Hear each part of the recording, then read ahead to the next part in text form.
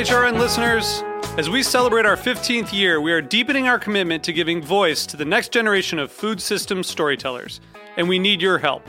Our internship and fellowship programs help activate new possibilities for underrepresented and underestimated young people through experiential journalism, audio engineering, and production training.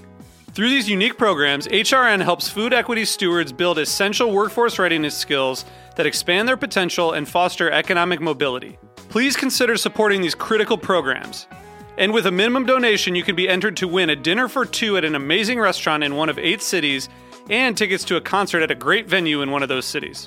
We have incredible partners across the country who have donated, as they also share our passion for helping to educate the next generation of food systems storytellers. Check out heritageradionetwork.org/15 to donate and enter to win today. That's heritageradionetwork.org/15 to donate and enter to win today. And make sure you donate before March 31st. Thank you. This program is brought to you by Chefs Collaborative, a nonprofit with a mission to inspire, educate, and celebrate chefs and food professionals building a better food system. Change menus, change lives. Learn more at chefscollaborative.org.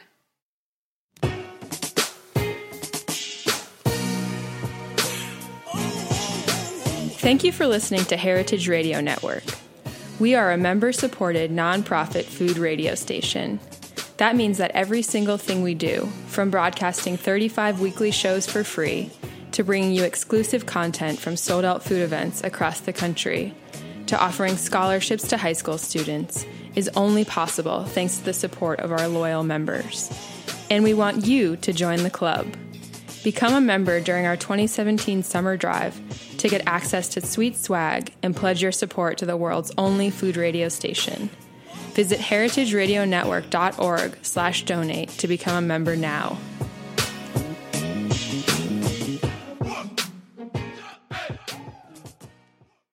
Hey, this is Greg from Snacky Tunes. We are bringing you a very special live episode taped at Northside Festival earlier in June. One quick note, we reference a live performance by the band O at the end of the podcast. Unfortunately, the audio didn't capture, so instead, Gabby from the band sent us a few tunes to play throughout the show so you can hear the band in all their glory. Thanks for listening, and a big thank you to Luna Bar and TNT for making this all happen. If you like the podcast, please subscribe at Snacky Tunes over at iTunes or wherever you get your podcasts, and give us a review if you feel up for it. Now sit back, listen, and enjoy this very special edition of Snacky Tunes Live. We talk about food, we talk about music, with musical dudes, finger on the pulse, Snacky Tunes. Wish I could love you less like Rain Man did. Rip your head off every time this starts to feel right. Wish I could love you less. Just love that's it. Oh, how our songs been sung, dropping petals on my wall. Oh, what power can be drawn, just a day of being alone. Oh, how our songs been sung, dropping petals on my wall. Oh, what power can be drawn, just a day of being alone. Gotta keep in mind it's not always your fault. The million tiny ways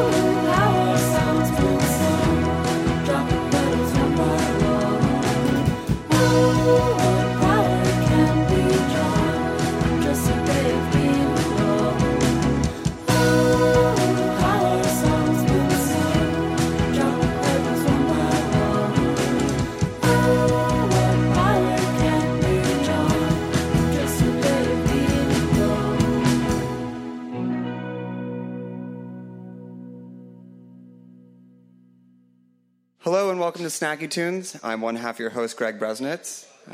If you're just tuning in for the first time and hearing us, please make sure to go to iTunes and subscribe to the Snacky Tunes podcast. We're super excited to be coming to you today from Northside Festival. Thank you to TNT and Luna Bar for making this all possible. We have a live performance and interview with the band O later in the show, but first up, Chef Palak Patel. Welcome to Snacky Tunes. Thank you. Thanks for having me. You got your start as a personal chef, which is a really interesting path. How did you fall into personal chefing? Because I've gone over and cooked food for friends, but no one's ever been like, please let me give you money for your services. I didn't start as a personal chef. I like to cook. I thought I could cook, and I was actually working in a full-time marketing job and thought, hey, cooking's kind of fun. This would be a nice gig. My parents had a different opinion. It was like, hey, I think I want to go back to culinary school. And they were like, no, not happening. You keep working on your desk job. What was what were you marketing? Neuroscience, actually. Okay. Yeah. Yeah. As one does. As one does. There are a number of chefs that have very, very incredibly high pressure, super smart backgrounds, and they're like, forget this. Yeah. We just want to cook. I just want to cook. So did you get into personal chefing as a bridge gap between going back to culinary school? Yeah, so I was looking to going back to culinary school, and it was quite a financial and a time commitment at that time. So I decided, hey, what's another avenue that I can just cook and be in what I love to do? And there was an association that certified personal chefs in San Francisco. I'm like, this is great. I did a month-long training, did the certification and picked up a couple of clients just on my free time. And it ended up being a really successful part-time gig. So I kept doing it with the intent that once the company that I was working for got acquired, I would actually get back to culinary school full-time and pursue my dream. What are some of the key insights for being a personal chef? 'Cause it's really different than running your own kitchen. What are some of the things that you've had that you maybe struggled with early on that you learned turned around to being a good ingredient for success? I think for me personally, one of the struggles was just working in a team environment in a corporate setting to all of a sudden being alone. And that to me was a big transition because I worked in cross-functional teams. I had clients and, coworkers around the globe to when you have a question, it's you and that's it. So that transition from a team environment to a solo, like you're making all the decisions, was a kind of a challenging thing for me. But then instead, it works out, and you don't have to deal with all of the pressures of the team environment, and you get to do whatever you want. Came later. What were some of your standout dishes that they said, Chef, please make this for us? What stood out above the rest? I think my fried chicken, obviously. Which was delicious. The frittata bite was actually my favorite, but the fried chicken obviously is a crowd. I grew up in Atlanta, so if I can't make fried chicken, I think they would kick me out. Don't tell us your entire secret, but what's the key secret for your fried chicken? For your fried chicken. I fried twice. Great answer. Perfect answer. That's correct. Yeah. So the fried chicken and any other dishes that you have taken with you from your personal chef days that still show up on your menu? Lamb burgers. I know a lot of people have aversion to lamb. Indian culture has a lot of lamb, so I think it's really interesting when I actually make something that people are really averse to. And they're like, oh my God, I like lamb. I didn't know I like lamb. Right. Yeah. I feel people are the same way about rabbit, too. Yeah. Where they don't know Just the other white meat. I don't think that's how that works. Yeah. But I think when my brother and I were really young, my mom sat us down for dinner and we're like, what are you having? She said, just try it and then I'll tell you. And we tried it. This was great. She said it was rabbit, and then there were some tears, and then we ate some more. Yeah. So, but that's the only way she could get us to do That's it. You were already eating it. What are you going to do? Either go hungry or have a second bite. Right.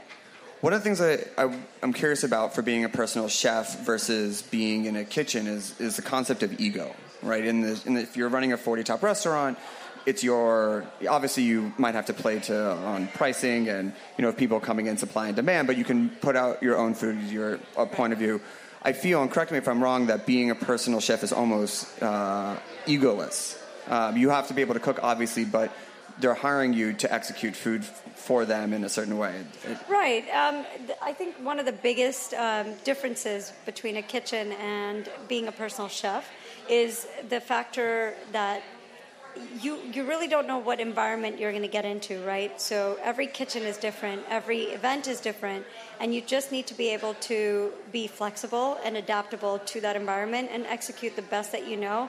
And I think if you have a lot of ego and if you're very rigid into working with those environments and not be flexible with everyone that's around you, I don't think that you can work in this environment. And that's where I think personal chefing for me is great, because you really just have to kind of roll with the punches and get in there, and you have a vision of what you want to do. Something breaks or something isn't what you want, and then you make plan B or plan C, and you're still going to put out great food. I think that is the ultimate goal. Just because it doesn't look like how it looked like in your conceptual plans doesn't mean that it isn't a great dish. What is the worst cooking setup you've been handed? Worst cooking setup that I've been in, I think I did a pop-up in Miami, and I'm pretty sure I almost walked out. I was like, I can't. Was it just one burner? Well, or no cold storage? There's a lot of factors with the one burner we can do with. There's a lot of things that chefs can work around. And then there are certain environments like cleanliness. There's there's things that I think we just don't want to deal with. Space is, I think, living in New York is something that you're used to, and you can work out of a shoebox if needed. Sure. And that's. I can only. You're being so polite. I can only imagine. When we're done with the interview, you can tell me off mic. Okay. So you went to French culinary in New York, and then you went to the south of France. Yes. What were some of the lessons did you feel that you had to relearn anything from being a personal chef and being taught in a certain way, and then going into a very, classic, strict regimen? Did you feel that there were internal things you had to change or adjust to, or was it just a continuing of education? To be very honest, I grew up vegetarian, so going to south of France was a challenge in just my personal skill to challenge myself to learn how to cook proteins, right? French training is a lot of rabbit, lamb, pork, and these things they were not a part of my diet growing up. So going to France was just to learn kind of how they celebrate those things and really how they celebrate local ingredients that go along with that. So yeah, the learning for me was, okay, so I now know how to make foie gras terrine, and I know how to carve a duck, and I know how to make, So these are the things that I didn't grow up with, which is why I went to France, because it's completely opposite of how I grew up, and it was a challenge for me personally. How many times did you have to cook protein before you felt you got the hang of it? And what was the protein that you first mastered or felt comfortable sending out to someone to eat? Chicken. Everybody, chicken. It's like okay. Chicken. Besides chicken, you put a chicken in the oven for 45 minutes. Yeah, You're generally it good. can probably take itself out. I think rack a lamb. Oh, rack a lamb. That is a very big step up from chicken. Right. That's quite the jump. It was one of these things where, someone asks you, hey, I'm doing a dinner. I want you to do something fancy. And you're like, okay, well, you respect French chefs a lot. And it's like, to the untrained chef, let me do rack a lamb. And then you're like, Googling everything in between before you actually understand. And yeah, so rack a lamb was probably one of those. That's a very good answer. Yeah. So you've come back. And you started to do a couple dinner series with Dinner Lab, RIP, unfortunately. But what did you bring back from the south of France, from going back to getting your education and your personal chef, that began to define the style of cooking that you present to diners? So the first Dinner Lab that I did in New York was really just to pay homage to my childhood. I love street food. I've eaten street food in so many countries, and one of my favorite memories were just going around in India when I was growing up and sneaking out and eating on the streets where I wasn't allowed to. And so... What would you eat? Pani puri. We can stop there, but I want to hear some more. Yeah. But what else? So, but that's one of those things where you're just like, as a kid, standing and they're just handing you, and it never stops. Right. And so I thought my first dinner series to introduce myself and my background would be Indian street food. Kind of a little amplified, but still to the truest of how I remembered it. And then I kind of took a turn on the other dinners that I did. So I did dinners across the country, from New York all the way to San Francisco to Atlanta and Miami and DC. I tried to find things that really define me. So one of the most interesting things that I learned living in south of France was France occupied India for 300 years, south of France in Pondicherry. And so that was fascinating to me. I had no idea. So when I went to Bangalore, we were driving through the coast, and the architecture looked very familiar and French. Long behold, I look it up and I understand that they were there for 300 years along with the British. And so the second series of dinners that I did was a 17th century French-Indian dinner. So Wow, what did you serve? Just a classic blend of what was available in the region, because that's what French would have found. A lot of seafood, but with a lot of flavors that were very quintessential to South India. So curry leaves, mustard seeds. So we did like a soft shell fried crab. Just like classic French techniques with ingredients that were found in south of India. This sounds like a perfect restaurant idea. Yeah, but I got one more. Okay. I did the third series was to growing up in Atlanta, which was grits and bubbles, or bubbles and grits. As you had fried chicken today, that's the other thing that defines me, is growing up in Atlanta. I love grits, collard greens, fried chicken, macaroni and cheese. So I thought how great it is to marry champagne, which is very French and so bourgeois, to something so down and dirty as like French chicken or fried chicken. So we did French champagne and fried chicken. Fantastic. Yeah. I'm sure that people left like very delirious and probably had like very terrible next day of just a hangover and delicious memories.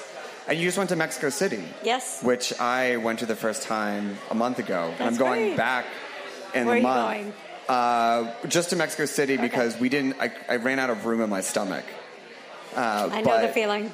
But again, of your street vendor, I mean, it was also because I didn't understand. Every corner I thought, well, this is the last street vendor I'm going to find, so I ate too much, and then I realized, I wasn't patient. You have to put yourself on a 2-hour eating schedule. Yes. So you eat every 2 hours. Yes. Only like small amount, not a full meal, because you don't know what's around the corner. Right. So, and you have to go to Oaxaca. Yes, of course, for the mezcal. And the cheese and everything. And the food. And the food in Oaxaca is world class. And I'm going to tell you, I wish I had spent more time there. Really? So I would highly recommend you adjust your time. I mean, it's not hard to convince I'm either my telling brother you, or I to change a schedule for food. Yeah. So what was the one highlight or the best discovery that you found in the whole trip that you feel you're going to come back and try to incorporate, or just have like the best food memory of all time? Tlacoyas. What is that? So I was walking down the street in Coyoacan, which is the old neighborhood in Mexico City, and there are a ton of street vendors, but one in particular was like, literally, it felt like a freeway stop, like cars just whizzing by, except there were people. And I'm like, what is happening here? So I make my way through the crowd, and there's this massive like griddle, and they're making these like purple football-shaped tortilla-looking things, right? And I'm like, what is that? So luckily for me, I was with a friend that works for NPR.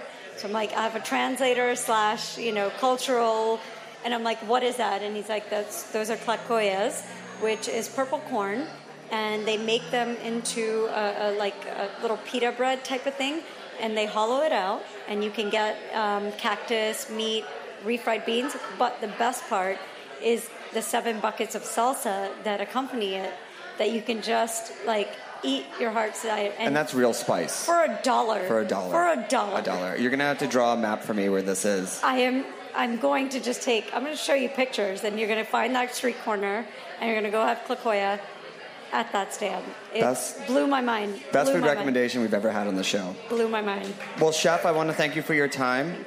Where can people find you? Where can they read your blog, which is great? Where can they get you? Chef Palak, and my website, chefpalakpatel.com. I write about my travels, and I post everything on Instagram and Facebook, etc. Oh, yeah. What's your Instagram game like? Chef Palak. Chef Palak. It's great. Well, thank you for joining us. We're going to take a quick musical break, and then we'll be back with an interview with O, and followed by a live full performance later on the show. Keep eating. We'll be right back.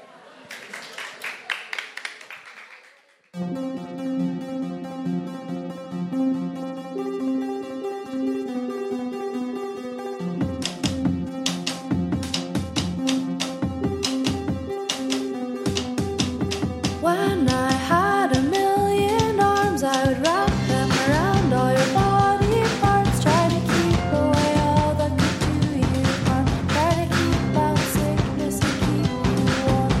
But every time the going got tough, one by one they were falling off. While you were breaking your neck, trying to keep your head up. I was breaking my neck just to stick it out. While you were breaking your neck, trying to keep your head up. I was breaking my neck just to stick it out. While you were breaking your neck, trying to keep your head up. I was breaking my neck just to stick it out. While you were breaking your neck, trying to keep your head up. I was breaking my neck just to stick it out for you. It out for you. And I know we'd hang out every day if I wasn't 100 miles away from our couples gathering in the creek and our baby birds learning how to shoot.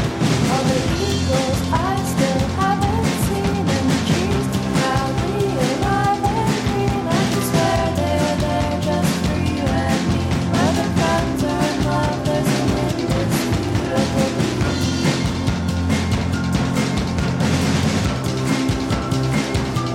While you were breaking your neck, trying to keep your head up, I was breaking my neck just to stick it out. While you were breaking your neck, trying to keep your head up, I was breaking my neck just to stick it out. While you were breaking your neck, trying to keep your head up, I was breaking my neck just to stick it out. While you were breaking your neck, trying to keep your head up, I was breaking my neck just to stick it out.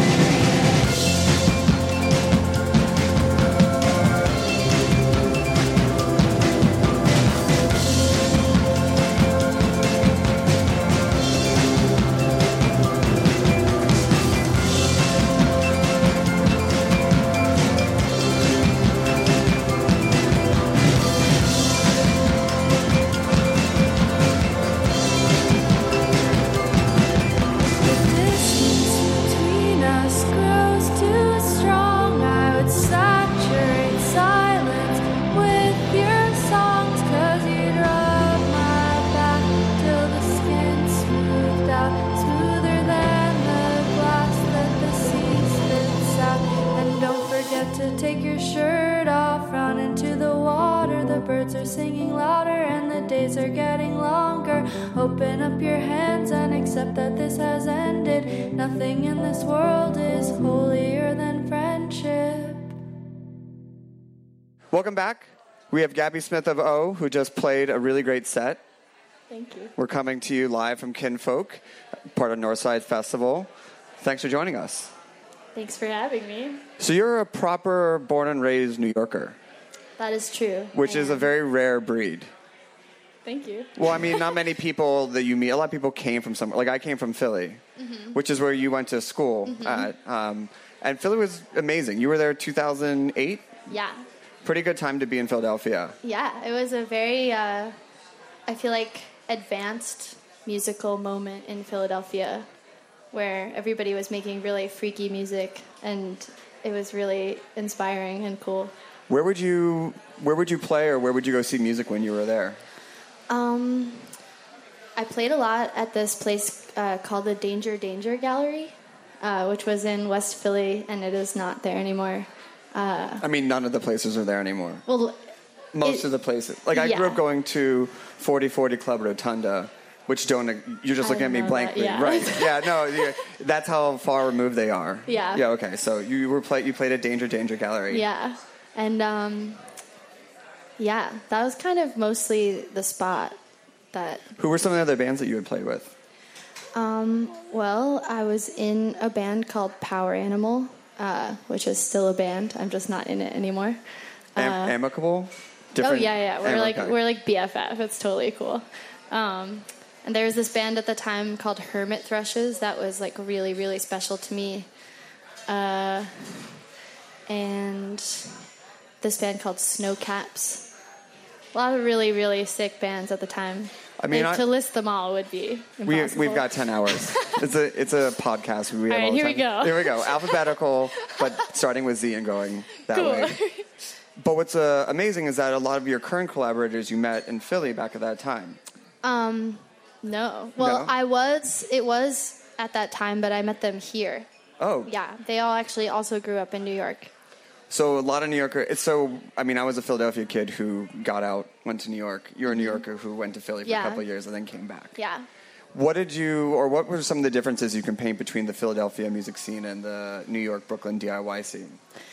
Well, I had no idea what was going on in the New York scene at all. To me, it seemed like it was all like the Strokes and bands that sounded like the Strokes, and I was just like, that sucks. I don't sound like that. So bye. But now I think it's sick. I wish I had been part of it. But in Philly, it was like everybody was really mad at guitar. They were all trying to either like deconstruct what a guitar should sound like or make a band that had no guitars at all. And I thought that was like really hot and cool. Who's a good example or one or two examples of bands that were able to fully deconstruct the guitar? Deconstruct was definitely the band Hermit Thrushes. They just made this like really scary, just really really weird music. Yeah. So you formed the artist collective, the Epoch. What year did you form that in, and what was the scenario among you and your artist friends that were going on that led you to lead to creating that? It was kind of just, I don't know, the Epoch is kind of a weird subject. We didn't really have it wasn't like, we're going to form this thing. It was just like, we don't fit in anywhere, and we want a place to show each other our music and make it feel like official, and, so we just made our own sort of inward-facing collective, but it doesn't work, so Why doesn't it work? I don't know. People just get bummed out. They're like, am I in it? Am I not in it? Like, what does it mean to be in it? It's just like, it doesn't matter. It's not worth it. Right. The barriers were of entry, it seems like, just make something and then we'll tell people that you made something. Yeah, exactly. And people are like, but do I get a card? Do I get a button? Right. Like, it was definitely cool because we felt like we had something to really, like, stand by. But then when we thought about it later, we were like, oh, we weren't really standing by anything. And that's cool, too. Like, we're just friends. Sick. You know what I mean?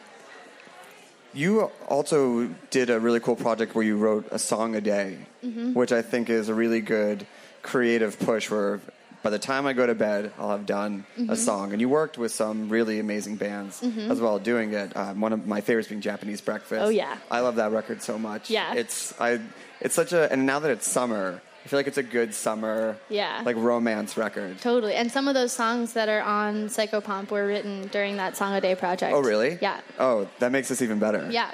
So talk about the process, or what did you define as a completed song? What did it have to be recorded? Did it have to be written? Or what would your days be like?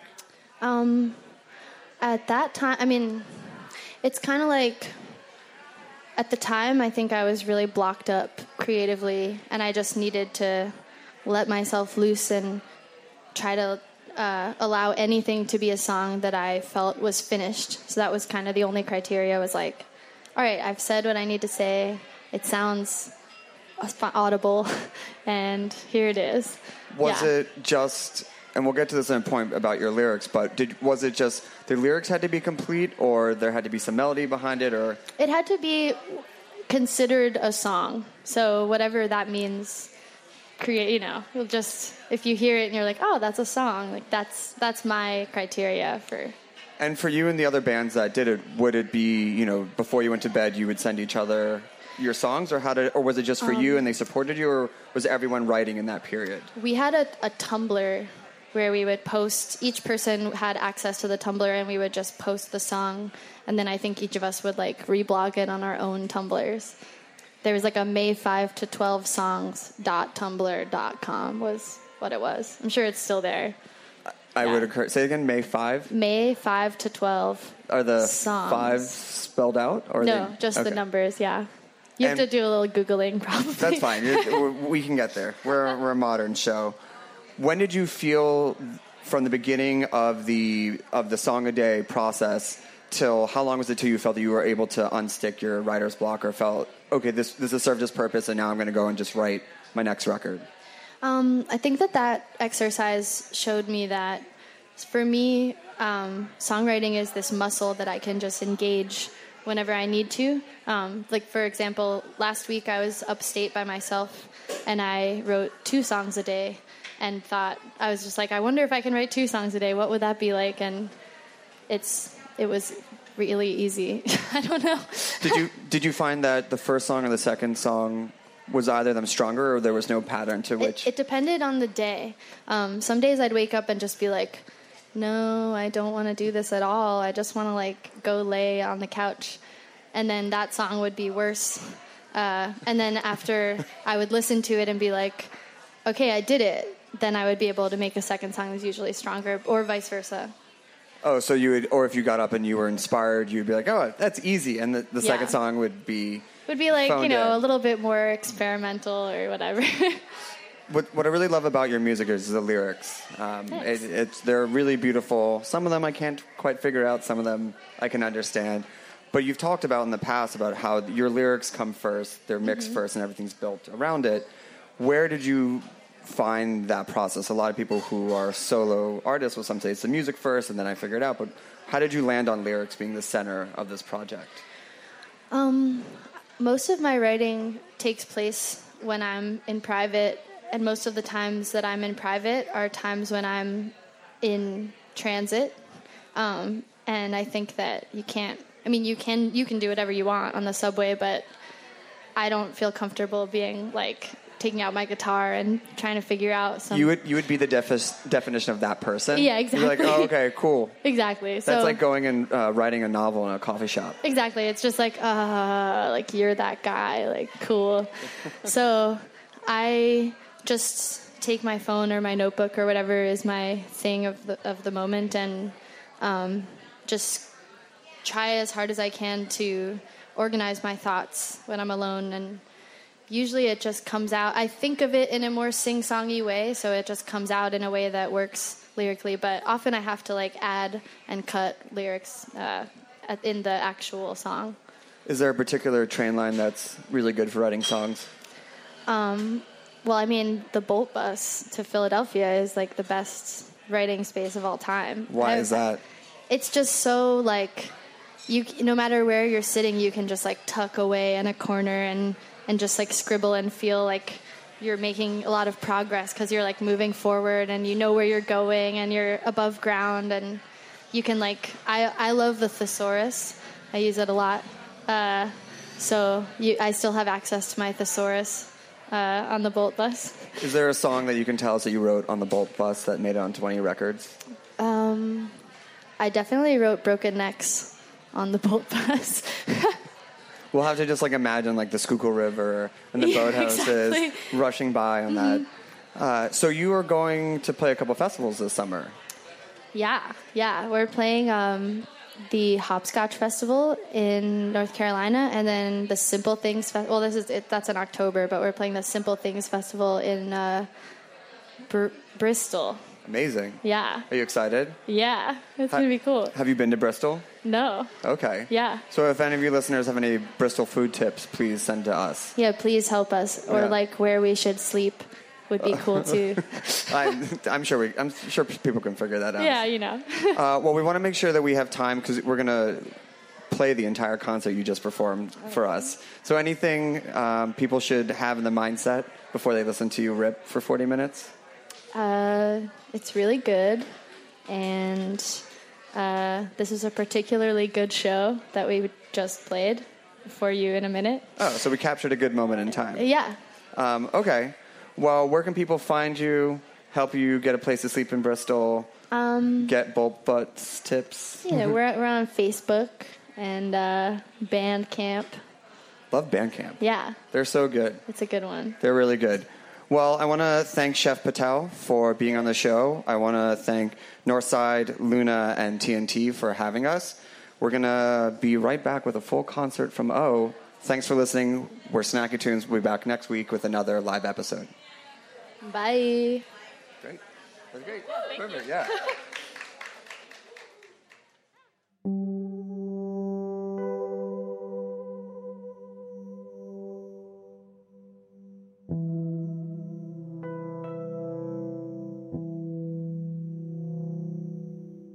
Oh, how my heart can fly when your smile has good intention. Mean the world to me.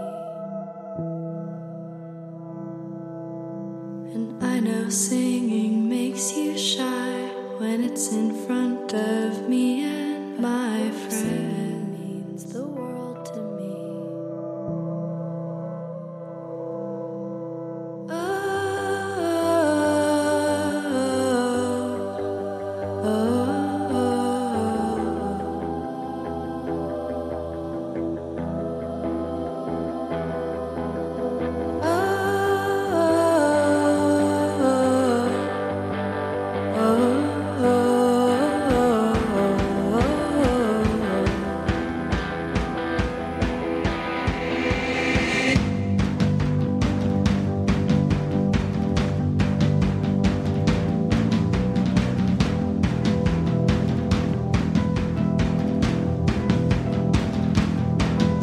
And how I tried to keep my cool when we disappointed you.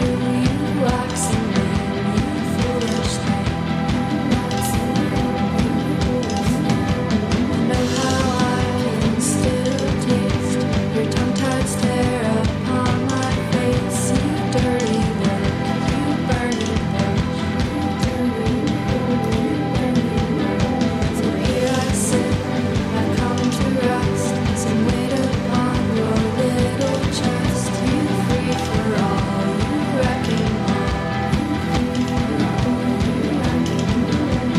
Hovering next to your bed, to lay waste to your healthy head. You spider web, you dance it down. You spider web, you dance it down.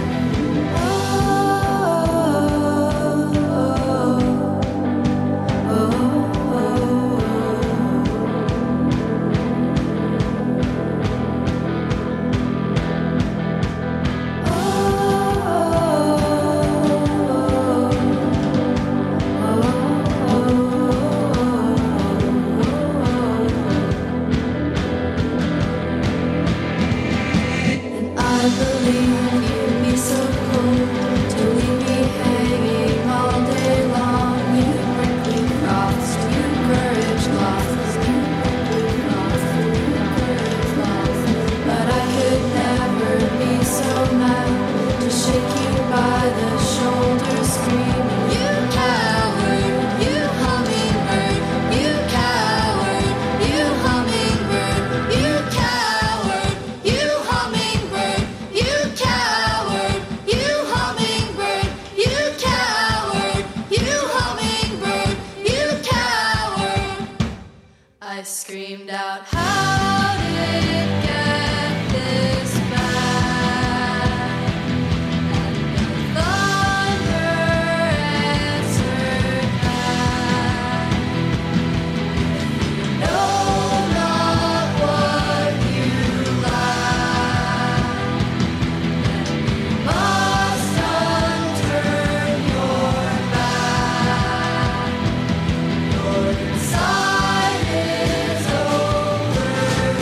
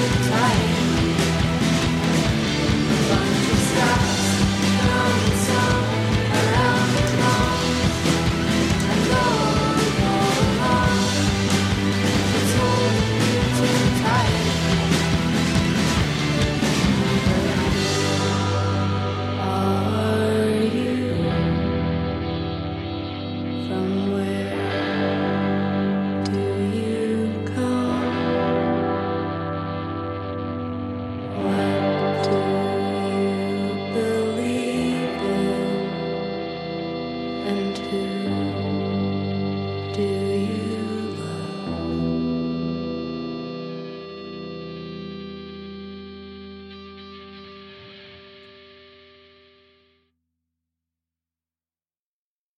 We talk about food, we talk about music, with musical dudes. Finger on the pulse, Snacky Tunes.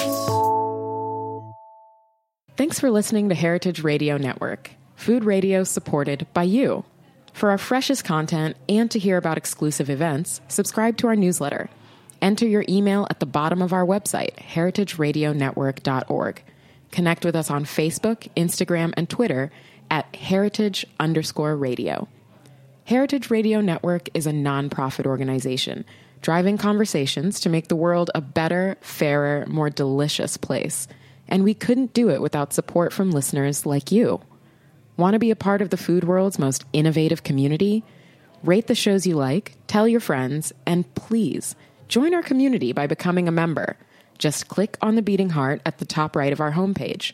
Thanks for listening.